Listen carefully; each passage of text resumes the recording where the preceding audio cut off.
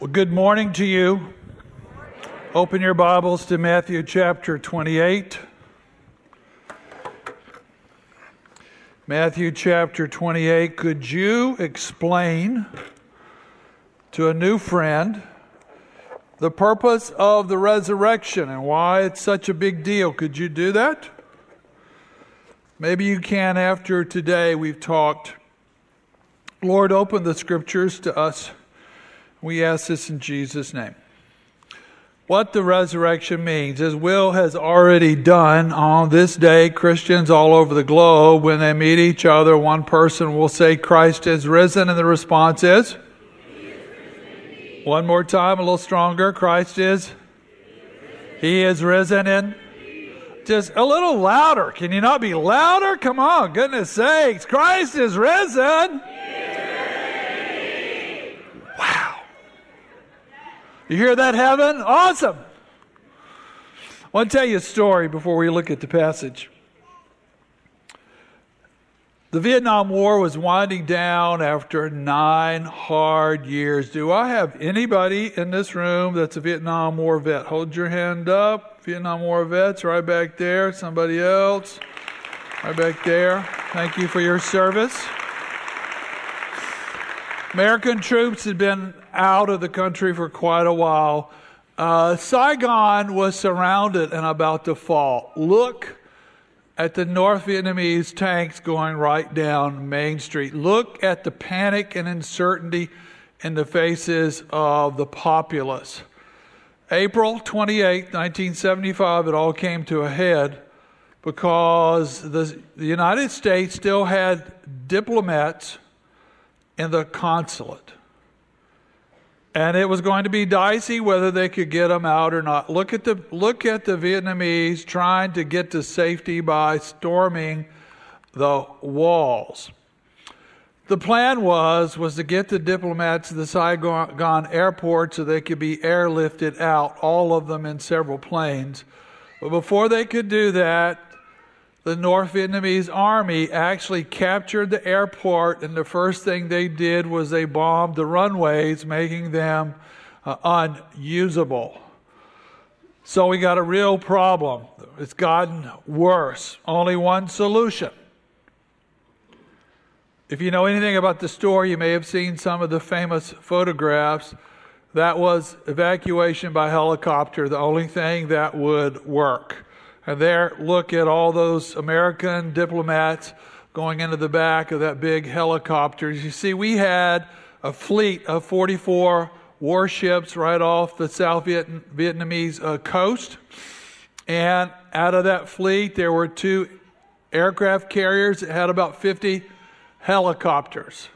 So that was the plan. And these brave chopper pilots essentially for a day ran a shuttle service back and forth from the carrier to the American embassy, getting off as many as they could. They would fuel up, pick up, go back, drop off, fuel up, pick up, drop off, and they did it again until they got every single American out of that compound. But there was another problem. 4 to 5 million Vietnamese in the city of Saigon, and they desperately wanted out of the country too, and they were doing anything to get out. Look at that picture. They were completely afraid. They thought there would be reprisals, could be mass executions. This is a line of South Vietnamese troops that are being carted off to who knows where. Look at their faces in the photograph. So, there was a group of well-trained South Vietnamese helicopter pilots. In the few bases left, they had access to American-built helicopters that they had flown before. This is a Huey put out by Bell. And so these young Vietnamese pilots, this is a Chinook designed to carry cargo. And so these brave pilots fueled up their choppers, And they were determined to get as many of their fellow countrymen out of the country as possible. Many of them actually did what you might have done. They went back to their villages and picked up family members.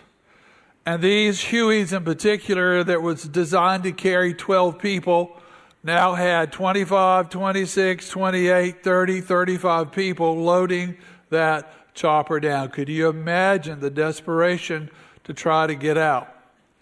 So the Vietnamese pilots knew that their only option was to get out past the coast into the sea and find the American fleet, which was not going to be easy to do. They could hear the chatter over telecommunications. They could guess where they were, but the issue, they had to find a clear deck, a free deck to land. Running dangerously low on fuel, they found the fleet.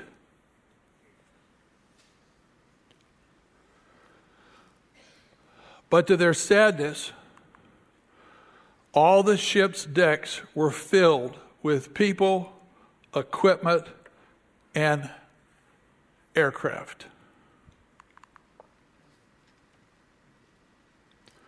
They were out of options. They couldn't go back to their country. Look at those sailors waving that helicopter off. They couldn't land on the ships. They were about to go out of fuel, which meant all these choppers would ditch into the sea, killing everybody on board. Not many good options. Okay. Let me tell you about another rescue plan. I'll tell you how it ended. Can I do that? You got to wait till the end. Matthew 28. Let's all look at the passage together. The greatest rescue plan of all time. Now Matthew writes, "Now after the Sabbath, as it began to dawn toward the first day of the week." What day is it? The first day of the week. "Mary Magdalene and the other Mary came to look at the grave. Behold, a severe earthquake." When the Bible says severe, it means it was big time. A severe earthquake had occurred, for an angel of the Lord descended from heaven, came and rolled away the stone, and actually sat upon it. His appearance was like lightning, his clothing as white as snow. The guards shook for fear of him and became like dead men. The angel said to the women, "Do not be afraid, for I know that you're looking for Jesus who has been crucified. But he is not here. He has risen just as he said. Come and see the place where he was lying." Verse 7. "Go quickly and tell his disciples that he is risen from the dead. And behold, he's going ahead of you into Galilee. There you will see him. Behold, I've told you this." So the women left the tomb quickly with fear and great joy, and they ran to report it to the disciples. Jesus met them, greeted them. They came up and took hold of his feet and worshipped him. And Jesus said to them, "Do not be afraid. Go and take word to my brethren to leave for Galilee, for there they will see me." Now it turns right here in verse number 11. "Now while they were on their way, some of the guard came into the city and reported to the chief priests all that had happened. And when they had assembled with the elders and consulted together, they gave a large sum of money to the soldiers. And they said, 'You are to say this.'" In other words, the religious leaders have these soldiers. "We'll give you a large sum of money, which will make you instantly wealthy. But if you ever noticed in a crime story, all the people in the crime have to get this story straight. Because if one person doesn't, everybody's in trouble. So the scribes and Pharisees said this, "You will say this. His disciples came at night, stole him away while we were asleep. And this should come to the governor's ear, we will win him over and keep you out of trouble." So they took the money, did as they were instructed, and this is a story that was widely spread among the Jews, and it's told the same way to this day. So follow with me as we study, we work through this passage. So the women begin their journey to the tomb. They do it out of devotion about dawn on that Sunday morning. It's called the first day of the week. You notice there's a subtle change here. The body of Christ starts worshiping on the first day of the week instead of the Jewish Sabbath. You can worship the Lord every day. Every day is terrific. But look at the subtle turn here. So the women thought he was dead. Wouldn't you think that? The women thought he was dead. And the reason they came was to finish anointing his body for his burial with spices, expensive spices. They've got a problem. The problem is the Roman guard. The other problem is there's a huge stone. It weighs about 2 tons, blocking the entrance to the tomb. And they have no idea. Mark chapter 16 says they're going to have to deal with this blocked entrance. Now, Jesus had told his disciples repeatedly, over and over and over, that he would be raised from the dead. Did the disciples believe that? Would that be yes or no? Look at the 4 different times I've listed. Jesus said repeatedly, "Let me tell you this. This will happen. When you see this, know what's happening. Have you also not believed what the Lord said to you?" He told you many times what he wanted you to know, but did you believe? No, you missed it. So, question today. Do you believe what he said? Do you trust the scriptures? That's all I've got. So there's a severe earthquake in the region. The scripture says a super being, an angel, descended. Now, I don't know the earthquake happened when Christ came out of the grave, or it happened when the super being descended on the grave. But the earthquake happened. You go to the Garden Tomb, you can see where that huge earthquake happened. There's a huge crack in the wall of that rock. He rolled the stone away. Did he have a hard time doing it? I don't think so. He might have used a finger. He might have just put his hand in front of it. But this 2-ton stone rolled away. And then he sat on it, I guess, to make sure they didn't miss him. How could you miss him? No artist can render what this super being looked like. His clothing is dazzling. It's like lightning. It is spectacular. It is splendid. It is almost blinding. And his clothing is so pure white. They had never seen anything this pure white. And next, Matthew reports that the Roman guards shook. The Greek word for shook is seo, and it's the root word for the word earthquake, meaning these professional soldiers swooned back and forth and then collapsed unconscious. This is the most fascinating part. The angel said to the women a number of things. First off, do not be afraid. Why do you say that? If you see an angel, you're going to be afraid. Do not be afraid. I know who you're looking for. Jesus, who was crucified. Here's an important question. Are people looking for Jesus today? Would that be yes or no? Do you think so? The devil tells us they're not interested, but people are looking for Jesus today. They may not say, well, can you introduce me to Jesus? That doesn't happen a lot, but they say things like, I'm depressed, I'm discouraged, I'm lonely, I'm empty, I'm addicted, my wife has left me, my doctor has given me a horrible report, there's a layoff coming at the plant, and I don't know if I'm going to make it or not.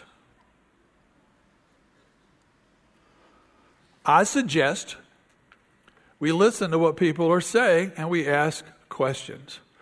One day, I'm prayer walking in a rainstorm. It wasn't raining when I started, but the Lord decided to baptize me, and that's okay. I didn't have a choice in it, so I'm walking down this road, and this guy in a very loud diesel pickup truck pulls up beside me. He's a big man, much bigger than I am, and he rolls his window down, and he said, do you want to ride with me? I wasn't sure that I did.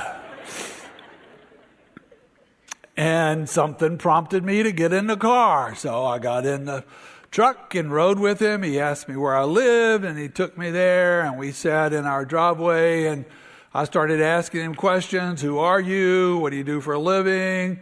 And we talked 30 minutes about him, and then he did something I wasn't expecting. He said, what do you do for a living? I said, you really don't want me to tell you, do you? I usually don't pull out the preacher card because people can shut down when I do that. And I said, I'm a pastor. He said, really? You are? Oh, well, I go, may not be a very good one, but that's what I am. I'm trying. Maybe I'll get better. I don't know. He said, you're really a pastor? Yeah. And he said this, that is so odd.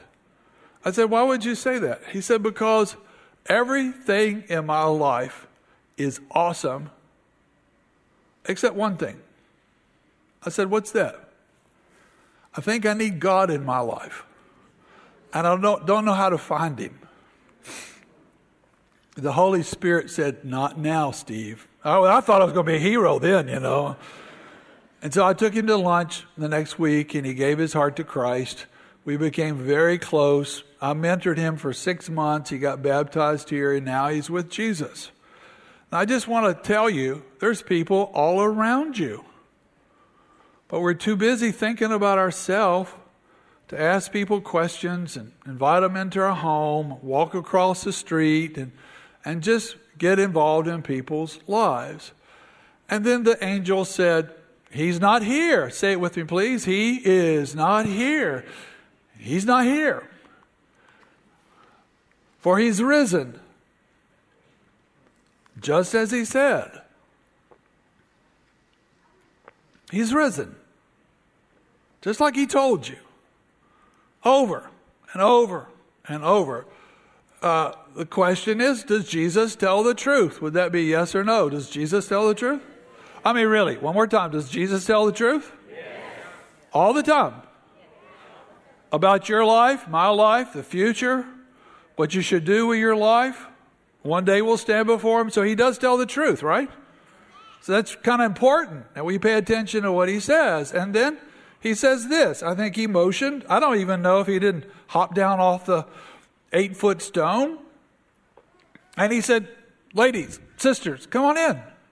Come into the tomb. Come and see where he was lying. You know, if you take the 4 gospel accounts, each one of them is a little different. Each one of them has a fascinating detail that the others leave out. And one of the gospels says, when the ladies went into the tomb, there's actually 2 other angels there waiting on them, like giving them a real estate tour. You know, it's pretty awesome. And then the super being said this, go quickly, repeat it please, go. There's a time you got to move. There's a time you stop procrastinating. There's a time you do what you know you should do. There's a time you need to act. Go quickly, and I need you to tell the disciples who are heartbroken that he has risen from the dead. Do that, do that, do that. Go, go, go. Now, I want you to notice this term Galilee. He said he's going, so the angel said to the two women, he's going into the Galilee. Repeat, Galilee, please. He's going into the Galilee. The Galilee is one of my favorite places in all the world. And that's where you will see him. You'll see him in the Galilee. And the question is, why the Galilee?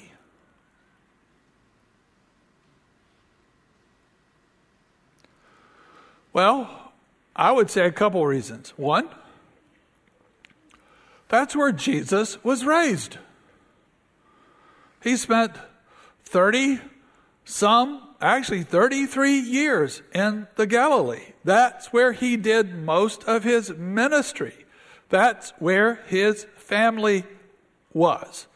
That's where the people were he loved the most. Look at the map of the Galilee. You see Judea in the south. Do you see it? You see Galilee in the north. You see that? Do you see the Galilee? And then you see Samaria in the middle. So the Galilee is about 75 to 80 miles north of Jerusalem. And I think the bottom line, that's where most of his followers were, in the Galilee. It wasn't around Jerusalem. And Paul says in 1 Corinthians 15 that Jesus appeared at one time to 500 people at the same time. So I don't know what we have here. Well, this may be 500 people, 450, 500 people. So think. Muhammad never appeared to 500 people after he died. Buddha never did. Krishna never did. Confucius never did. But Jesus did. Jesus rose from the grave. Matter of fact, he made not 3, not 4, not 6, 9 different physical appearances over 40 days until Ascension Day. 9 appearances. That's incredible. Mao Zedong did not appear to anybody. I've seen his grave. I was in Moscow and I saw Lenin's grave. You go in this mausoleum, it's about half the size of this room, and there you have the petrified body of Vladimir Lenin. I mean, it's under an environmentally controlled system. It's like a casket and there's bright lights on him. You could see the paste on his face. He didn't appear to anybody alive. And the question is, why so many appearances? For your benefit. So you would know this is not just a story. This is not a religion. This is an encounter with the one true and living God. And then, as they were on their way back into Jerusalem, the resurrected Lord met the women again and met 3 other women who joined them, and it gives their names, and he greeted them. Would that be cool on Resurrection Day morning to have the Savior? You know what? You just got out of bed and the Savior greeted you by your name. Would that be cool, or would you go to heaven? And they did something. The scripture says they immediately fell on their face before the risen Savior, and they worshiped him. Have you ever thought about what you're going to do the moment you leave this planet? The moment you die? The moment you take your last breath? If you're a child of the living God because you've given your heart to Jesus, that's going to be your greatest day. That's your greatest day ever. If you're not a follower of Christ, that's your worst day. That is your worst nightmare. What are you going to do? Let me tell you what old Steve-O's going to do, because I've thought about this. I don't want to mess this up and like tell a bad joke or say, Sue made me do it. I'm going to fall on my face. And if I'm allowed, I'm going to touch his feet. And I'm going to say thank you. That's what I'm going to do. And that's what they did. And Jesus told them, again, same thing. I don't want you to fear. If you get into fear, you're going to miss what I've got for you. By the way, are you afraid today? Are you anxious? Are you worried about something? Don't be afraid. Trust. Trust the one that came out of the tomb. He's got it. And he's got you. Don't give in to fear. And then he said, go take this word that I've told you to my brethren. Say my brethren. That is such a term of endearment. It means family. Go tell my family. Go tell my sons. Go tell my daughters, my brothers and sisters, that I love them and what I said was true. And then look at this. It's told by the angel. It's told by the Savior. And he says this, leave for the Galilee. It's right there in your book. I've read this 50 times. I missed it. I heard it one time. I didn't see it twice. Why would he tell them? Why would it be communicated twice? Leave for the Galilee, like now. And it shows something to me.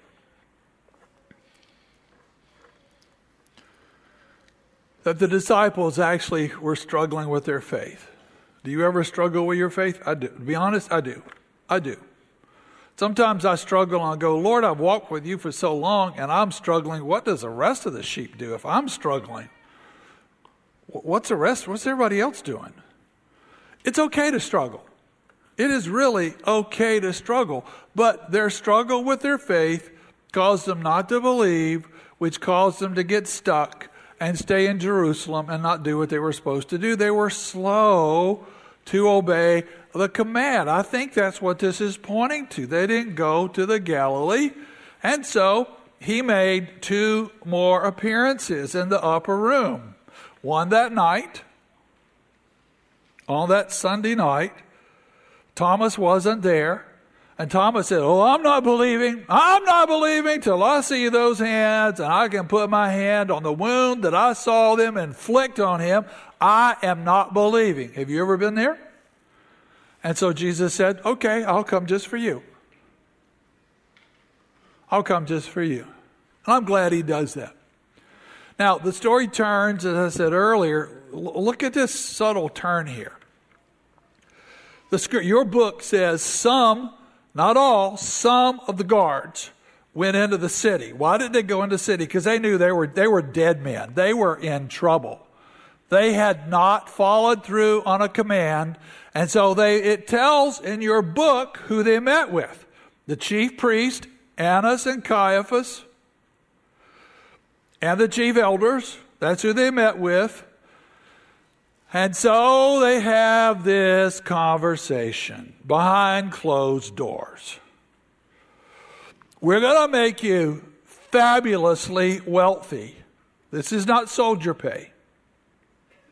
The scripture says a large sum of money.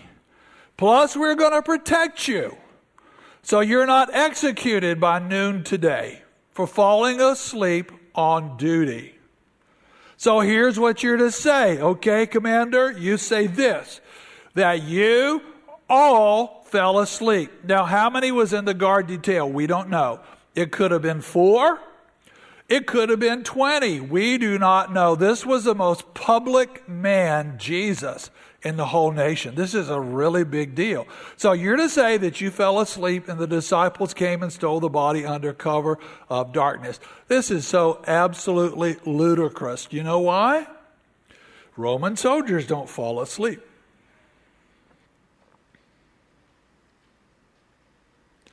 much less all of them at the same time. And no bunch of guys that were fishermen were going to defeat professional soldiers.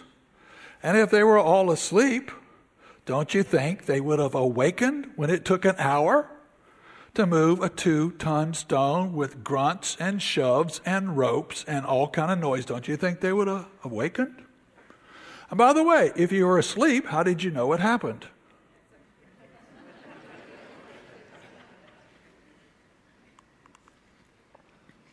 So the religious leaders promised, we will intervene with Pilate to save your skin. If it gets that bad, we will do that. Now, I believe Pilate did not care a bit. He didn't care about the Jews. He didn't care about Jesus. He didn't care about his own soldiers. He wanted it over with. He wanted the guy dead and buried. He didn't want to think about any of this stuff. And this is where that lie started. And to the day of Matthew, it was a big lie. Mark Twain once said this: a lie can go around the world before truth has time to lace up her boots. I believe that's true. Satan has always attacked everything Jesus stands for and the church loves, but especially he has attacked the resurrection. Why? Because if the resurrection is a myth, if the resurrection is disproved, the faith is destroyed. And you, people, and myself are to be most pitied of all because we have believed a lie.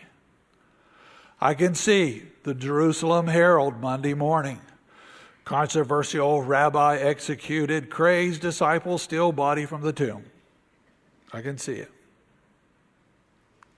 The media is always right, and if it's on the internet, it's always true, right? The resurrection affirms this, that Jesus is who he has claimed to be. That's what the resurrection affirms. The actions of the religious leaders actually undo what they were trying to do. It proves the truth of the resurrection. How, Pastor Steve? Think with me. If the body had been stolen on that Sunday morning, it had to be stolen by one of two groups. True? By his friends or by his enemies. Two groups. That's logical. I don't think his friends would have done it because they ran like chickens. They left the scene. They denied even knowing him.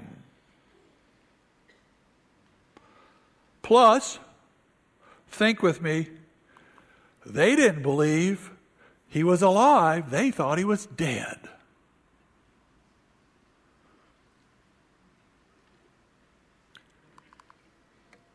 And his enemies. It's not logical to think that the enemies stole the body. Why? Because that's the very thing they were trying to prevent.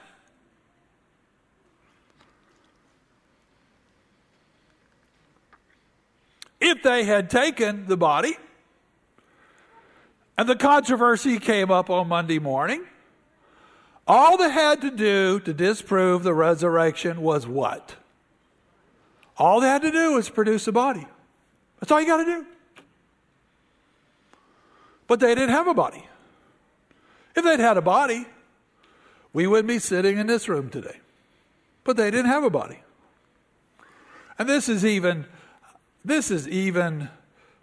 more logical. If someone had stolen the body, wouldn't you think they would take the body in the grave clothes that were so wrapped so tightly and meticulously around the body, instead of taking the clothes off and even folding up the head napkin very carefully where his head was? The truth of the resurrection means this: Jesus is exactly who he said he was. Who are we talking about? Say it with me, please. He is what? He is Lord. He is what? He is Messiah. What else? He is God in the flesh, and he is Savior. That's who he said he was. Now, a lot of people over 2,000 years have claimed to be God. Jim Jones, that knucklehead.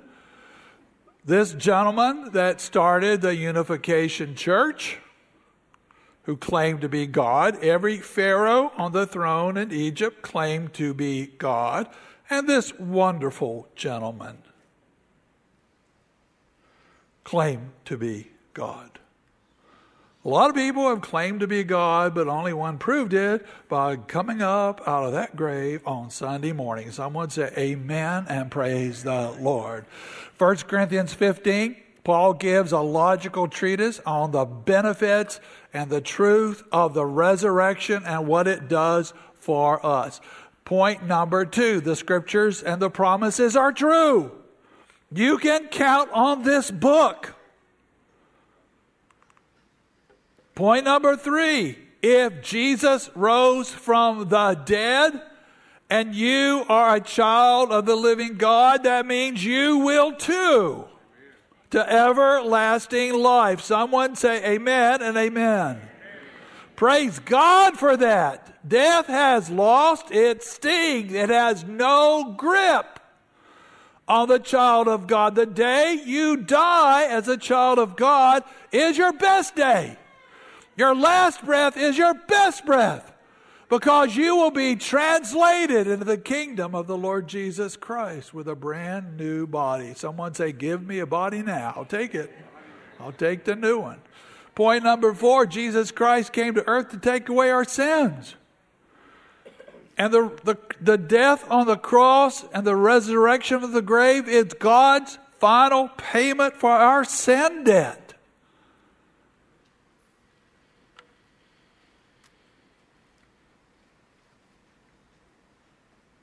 Are you forgiven? Have you given your heart to Jesus?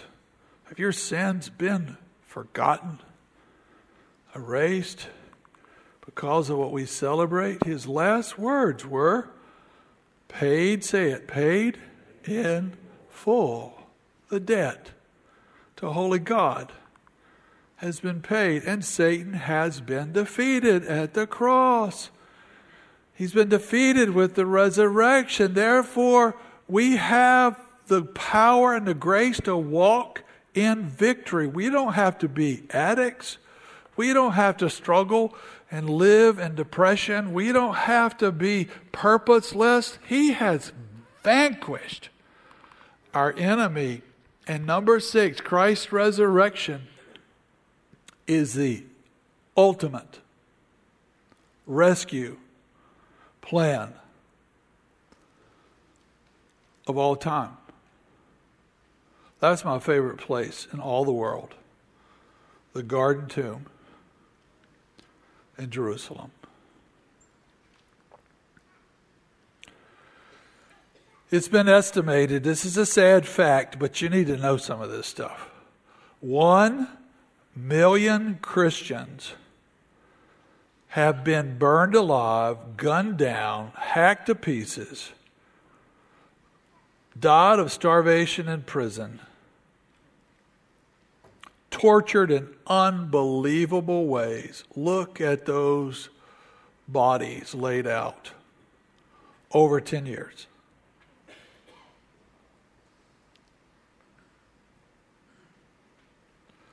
Here's the good news. I believe they chose martyrdom and chose death like these men who were executed by ISIS. Ask one question. Are you a follower of Christ? Yes, I am. Will you recant and become a follower of Muhammad. All 21 of them said, I follow Jesus Christ. Boom. Do you know why they did that? Matter of fact, the African fellow on the left, he was not a Christian. He was in that lineup. And he saw the faith of those others that died for Jesus, for the resurrection. And you know what he did? He said, I was a Muslim, but today I'm a follower of Christ. Please take my life. Boom! Because they believed in the resurrection. Let me finish my story. This ship is a USS Kirk. It's a destroyer.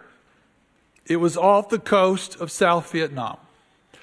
It is not designed for evacuation. It is designed to kill submarines and protect the fleet from submarines. That's the purpose of the Kirk. On that day in 1975, the 290 sailors aboard this ship, the Kirk, realized that this day was going to be different from any other day in their life, because now they had a new assignment. They were now on a rescue mission. Because they could see in the distance, and radar told them what was coming, 100 helicopters fleeing from Vietnam with refugees that wanted to live and not die. And this is the brave American Captain Paul Jacobs, who had no orders. He didn't ask for orders.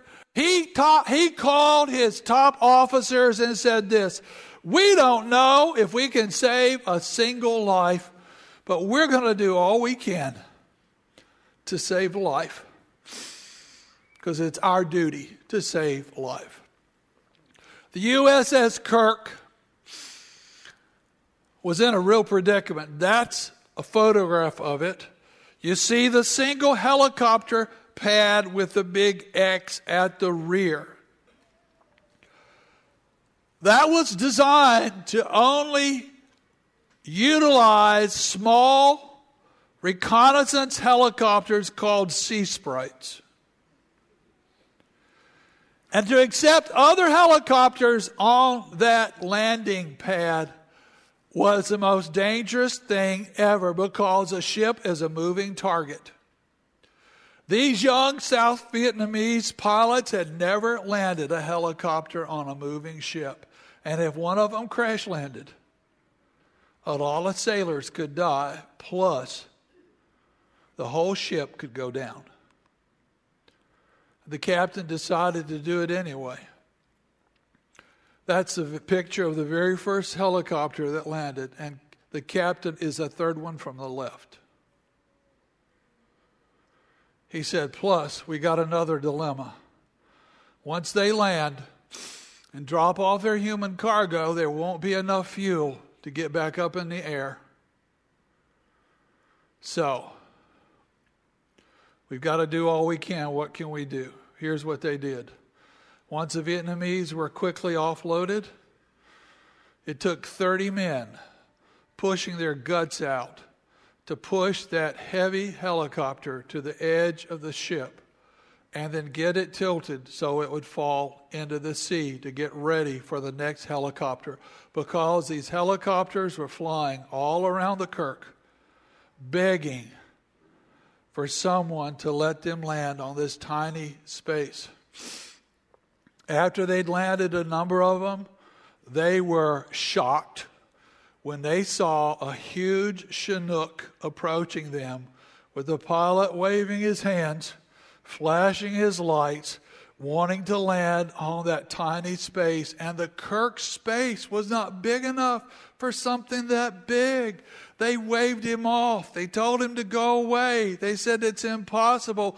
And that young Vietnamese pilot, who was about 25, would not take no, because he'd gone back to his village.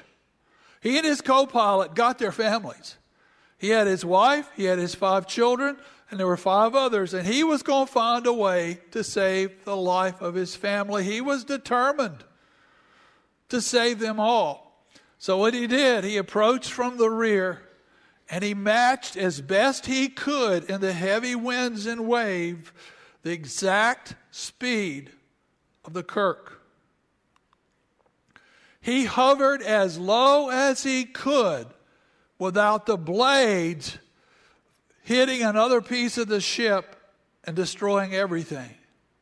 He got to 15 feet off the deck, and he told everybody on board, get off, and get off now, because I am running out of fuel. Get off, get off, get off, get off. A number of them jumped. All those that didn't jump were tossed. Bless the Lord. That's Church of the Savior's new evangelism forum. We're going to High Bridge on Saturday night.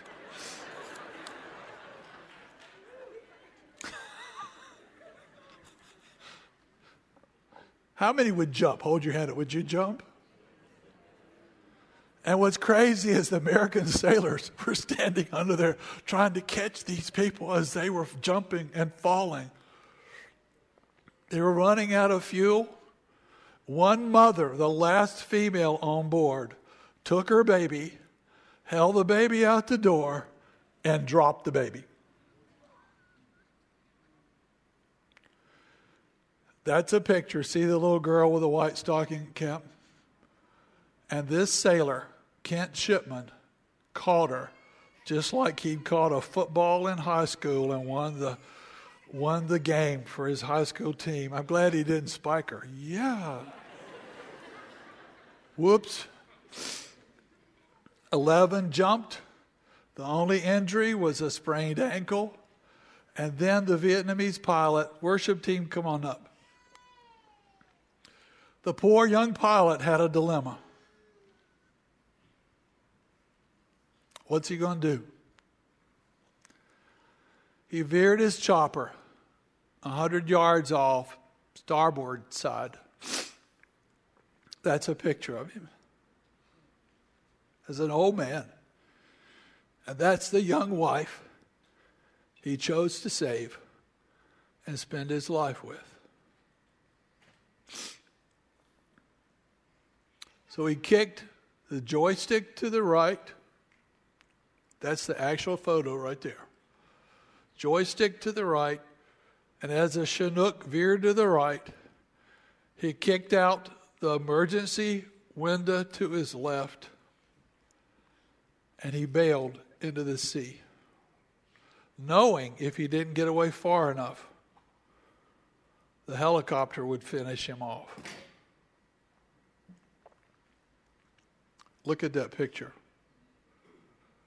The helicopter exploded into 1,000 pieces as the wings stirred up the sea. He was rescued. Our men dove off the ship and swam to him and saved his life. Now here's what's beautiful to me. Are you ready? The brave young sailors of the Kirk saved the people on 12 different helicopters, which was over 200 lives they rescued. Would you be grateful forever if you were one of those? And look, at the 35th reunion, some of those that were children were now adults, grateful for the brave actions of the men on the Kirk. Now, pull your communion out, please. The next moment, it's the most important time.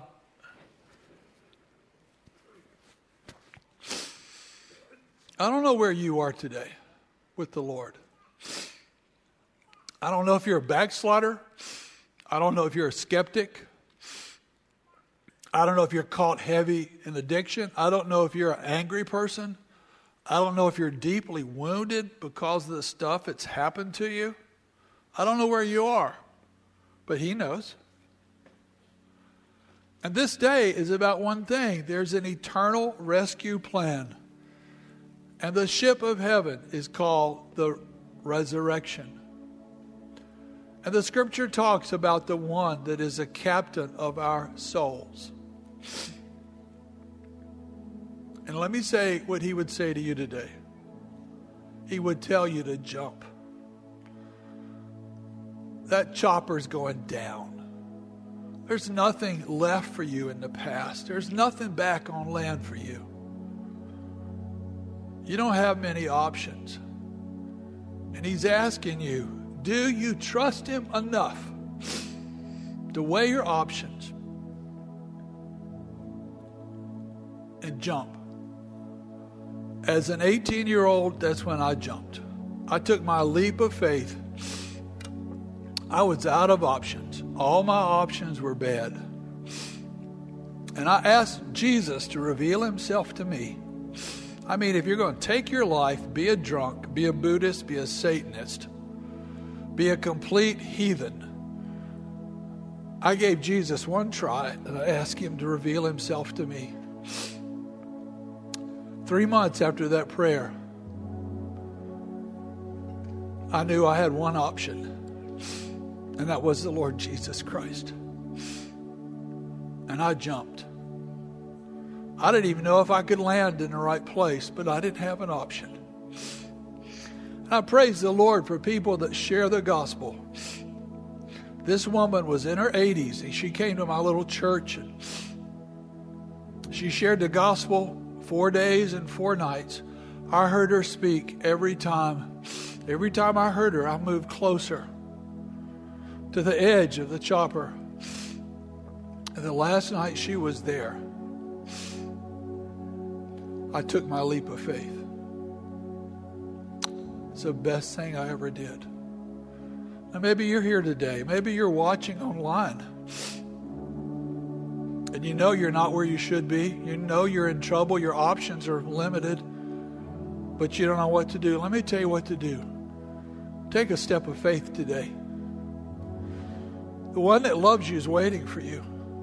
He's waiting for you just to say yes, to let go of the stuff and jump into his arms.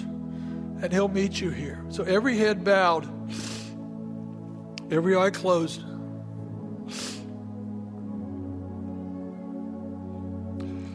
If you know you're not where you should be with the Lord, you've been distant. Your heart has been cold. You're hurt and wounded. Would you pray with me now to invite him into your life? Pray with me right where you are, right where you sit, right where you watch, and say, Lord Jesus, I'm such a mess. I'm such a mess. Come into my life today. Forgive me in Jesus' name and make me your child. Because today, I'm going to walk with you, live for you forever, no turning back. With every head bowed, every eye closed, if you prayed that prayer, hold your hand up right now. Hold your hand up right now. Wonderful. Anybody else? Hold your hand up right now. Anybody else? Anybody else? If you would take the communion elements and peel back the portion that speaks about his body, but let me warn you, this is not a religious deal. This is not something you just did on Easter. This is a commitment. This says you are in forever. You're not halfway in. You're not 60%. You are all the way in and walking with Jesus. If you're not all the way in, please just put it back in your pocket. But if you're all the way in, take the bread in your hand, hold it up and say, Jesus, because you were broken for me, I offer my life for you and others to serve you for your glory and honor. Take and eat. Flip it over, please. And peel back the top. Hold it up and say, because of your blood, Lord,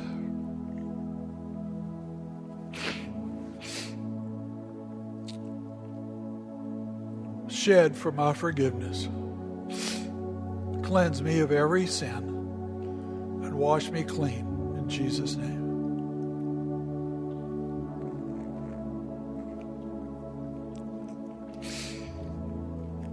During these next moments, this final song, this altar is open for you to do business with the Lord. Don't leave and not do business with Him. Whatever He says to you, there's people here that will pray with you. And if you made a decision for Christ today, come see me right over here on this side.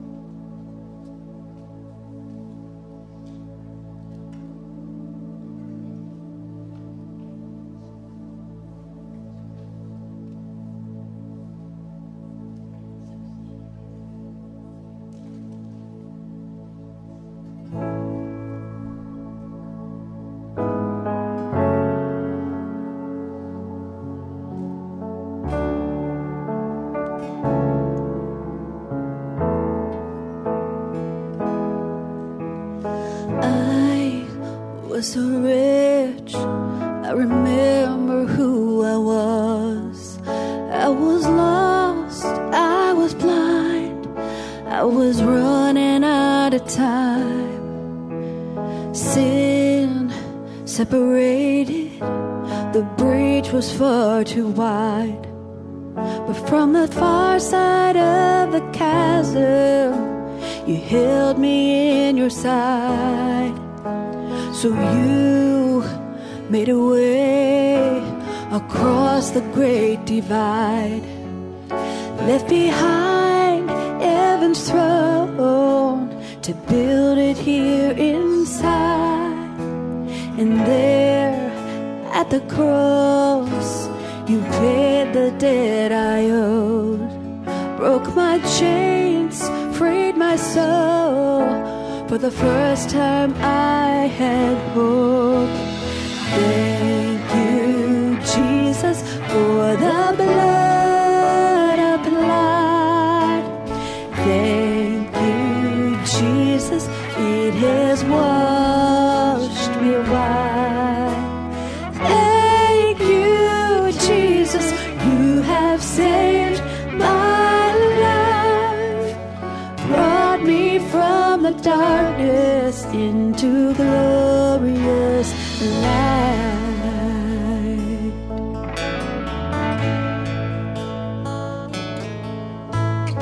You took my place, laid inside my tomb of sin.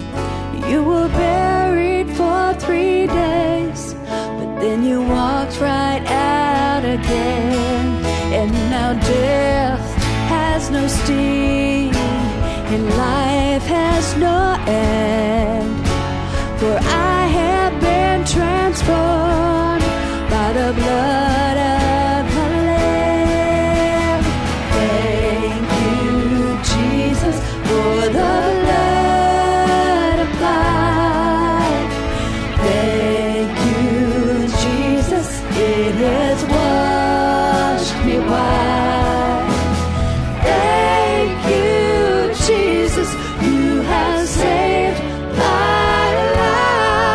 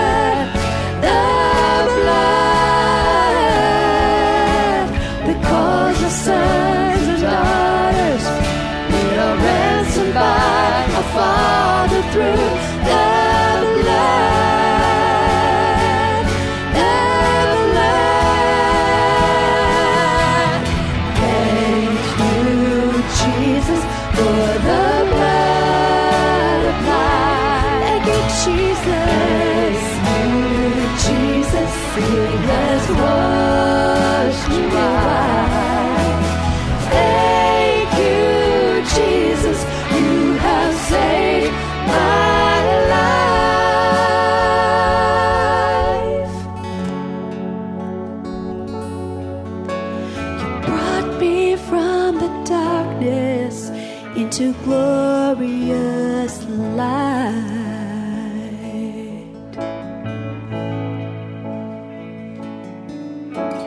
Glory to His name. Thank you, Jesus.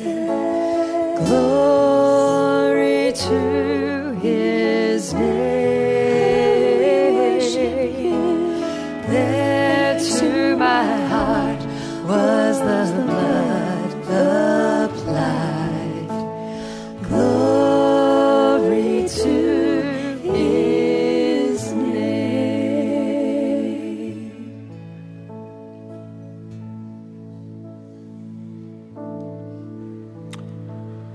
I just want to tell you over and over, you are incredibly loved. You don't have to fear, but you need to pursue Him.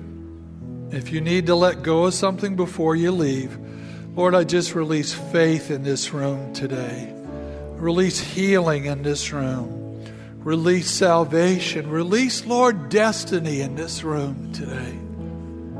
In Jesus' name. He is risen. He is risen. He is risen. Praise God. Bless you.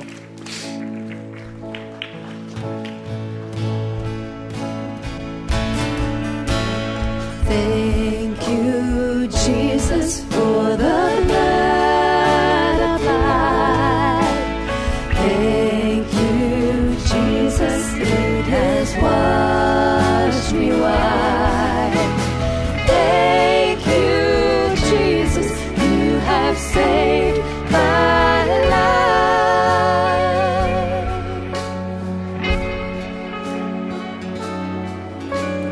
Brought me from the darkness into glorious light.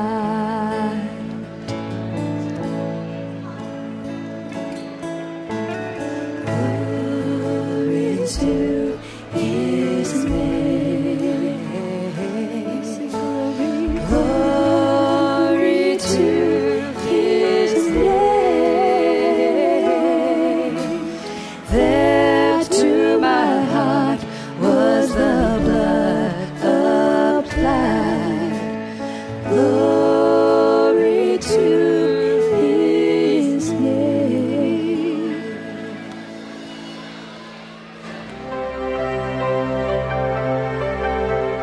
Thank you for joining us at Church of the Savior online today. We hope you are encouraged to pursue God and grow in your walk with Jesus. If you made a decision to follow Jesus for the first time today, please reach out to us. We would love to help you take your next step. Please visit our website for information on upcoming events and how you can connect with the COS family. There is also a prayer request form where you can let us know how we can pray for you. Thanks again for tuning in. Hope to see you next week.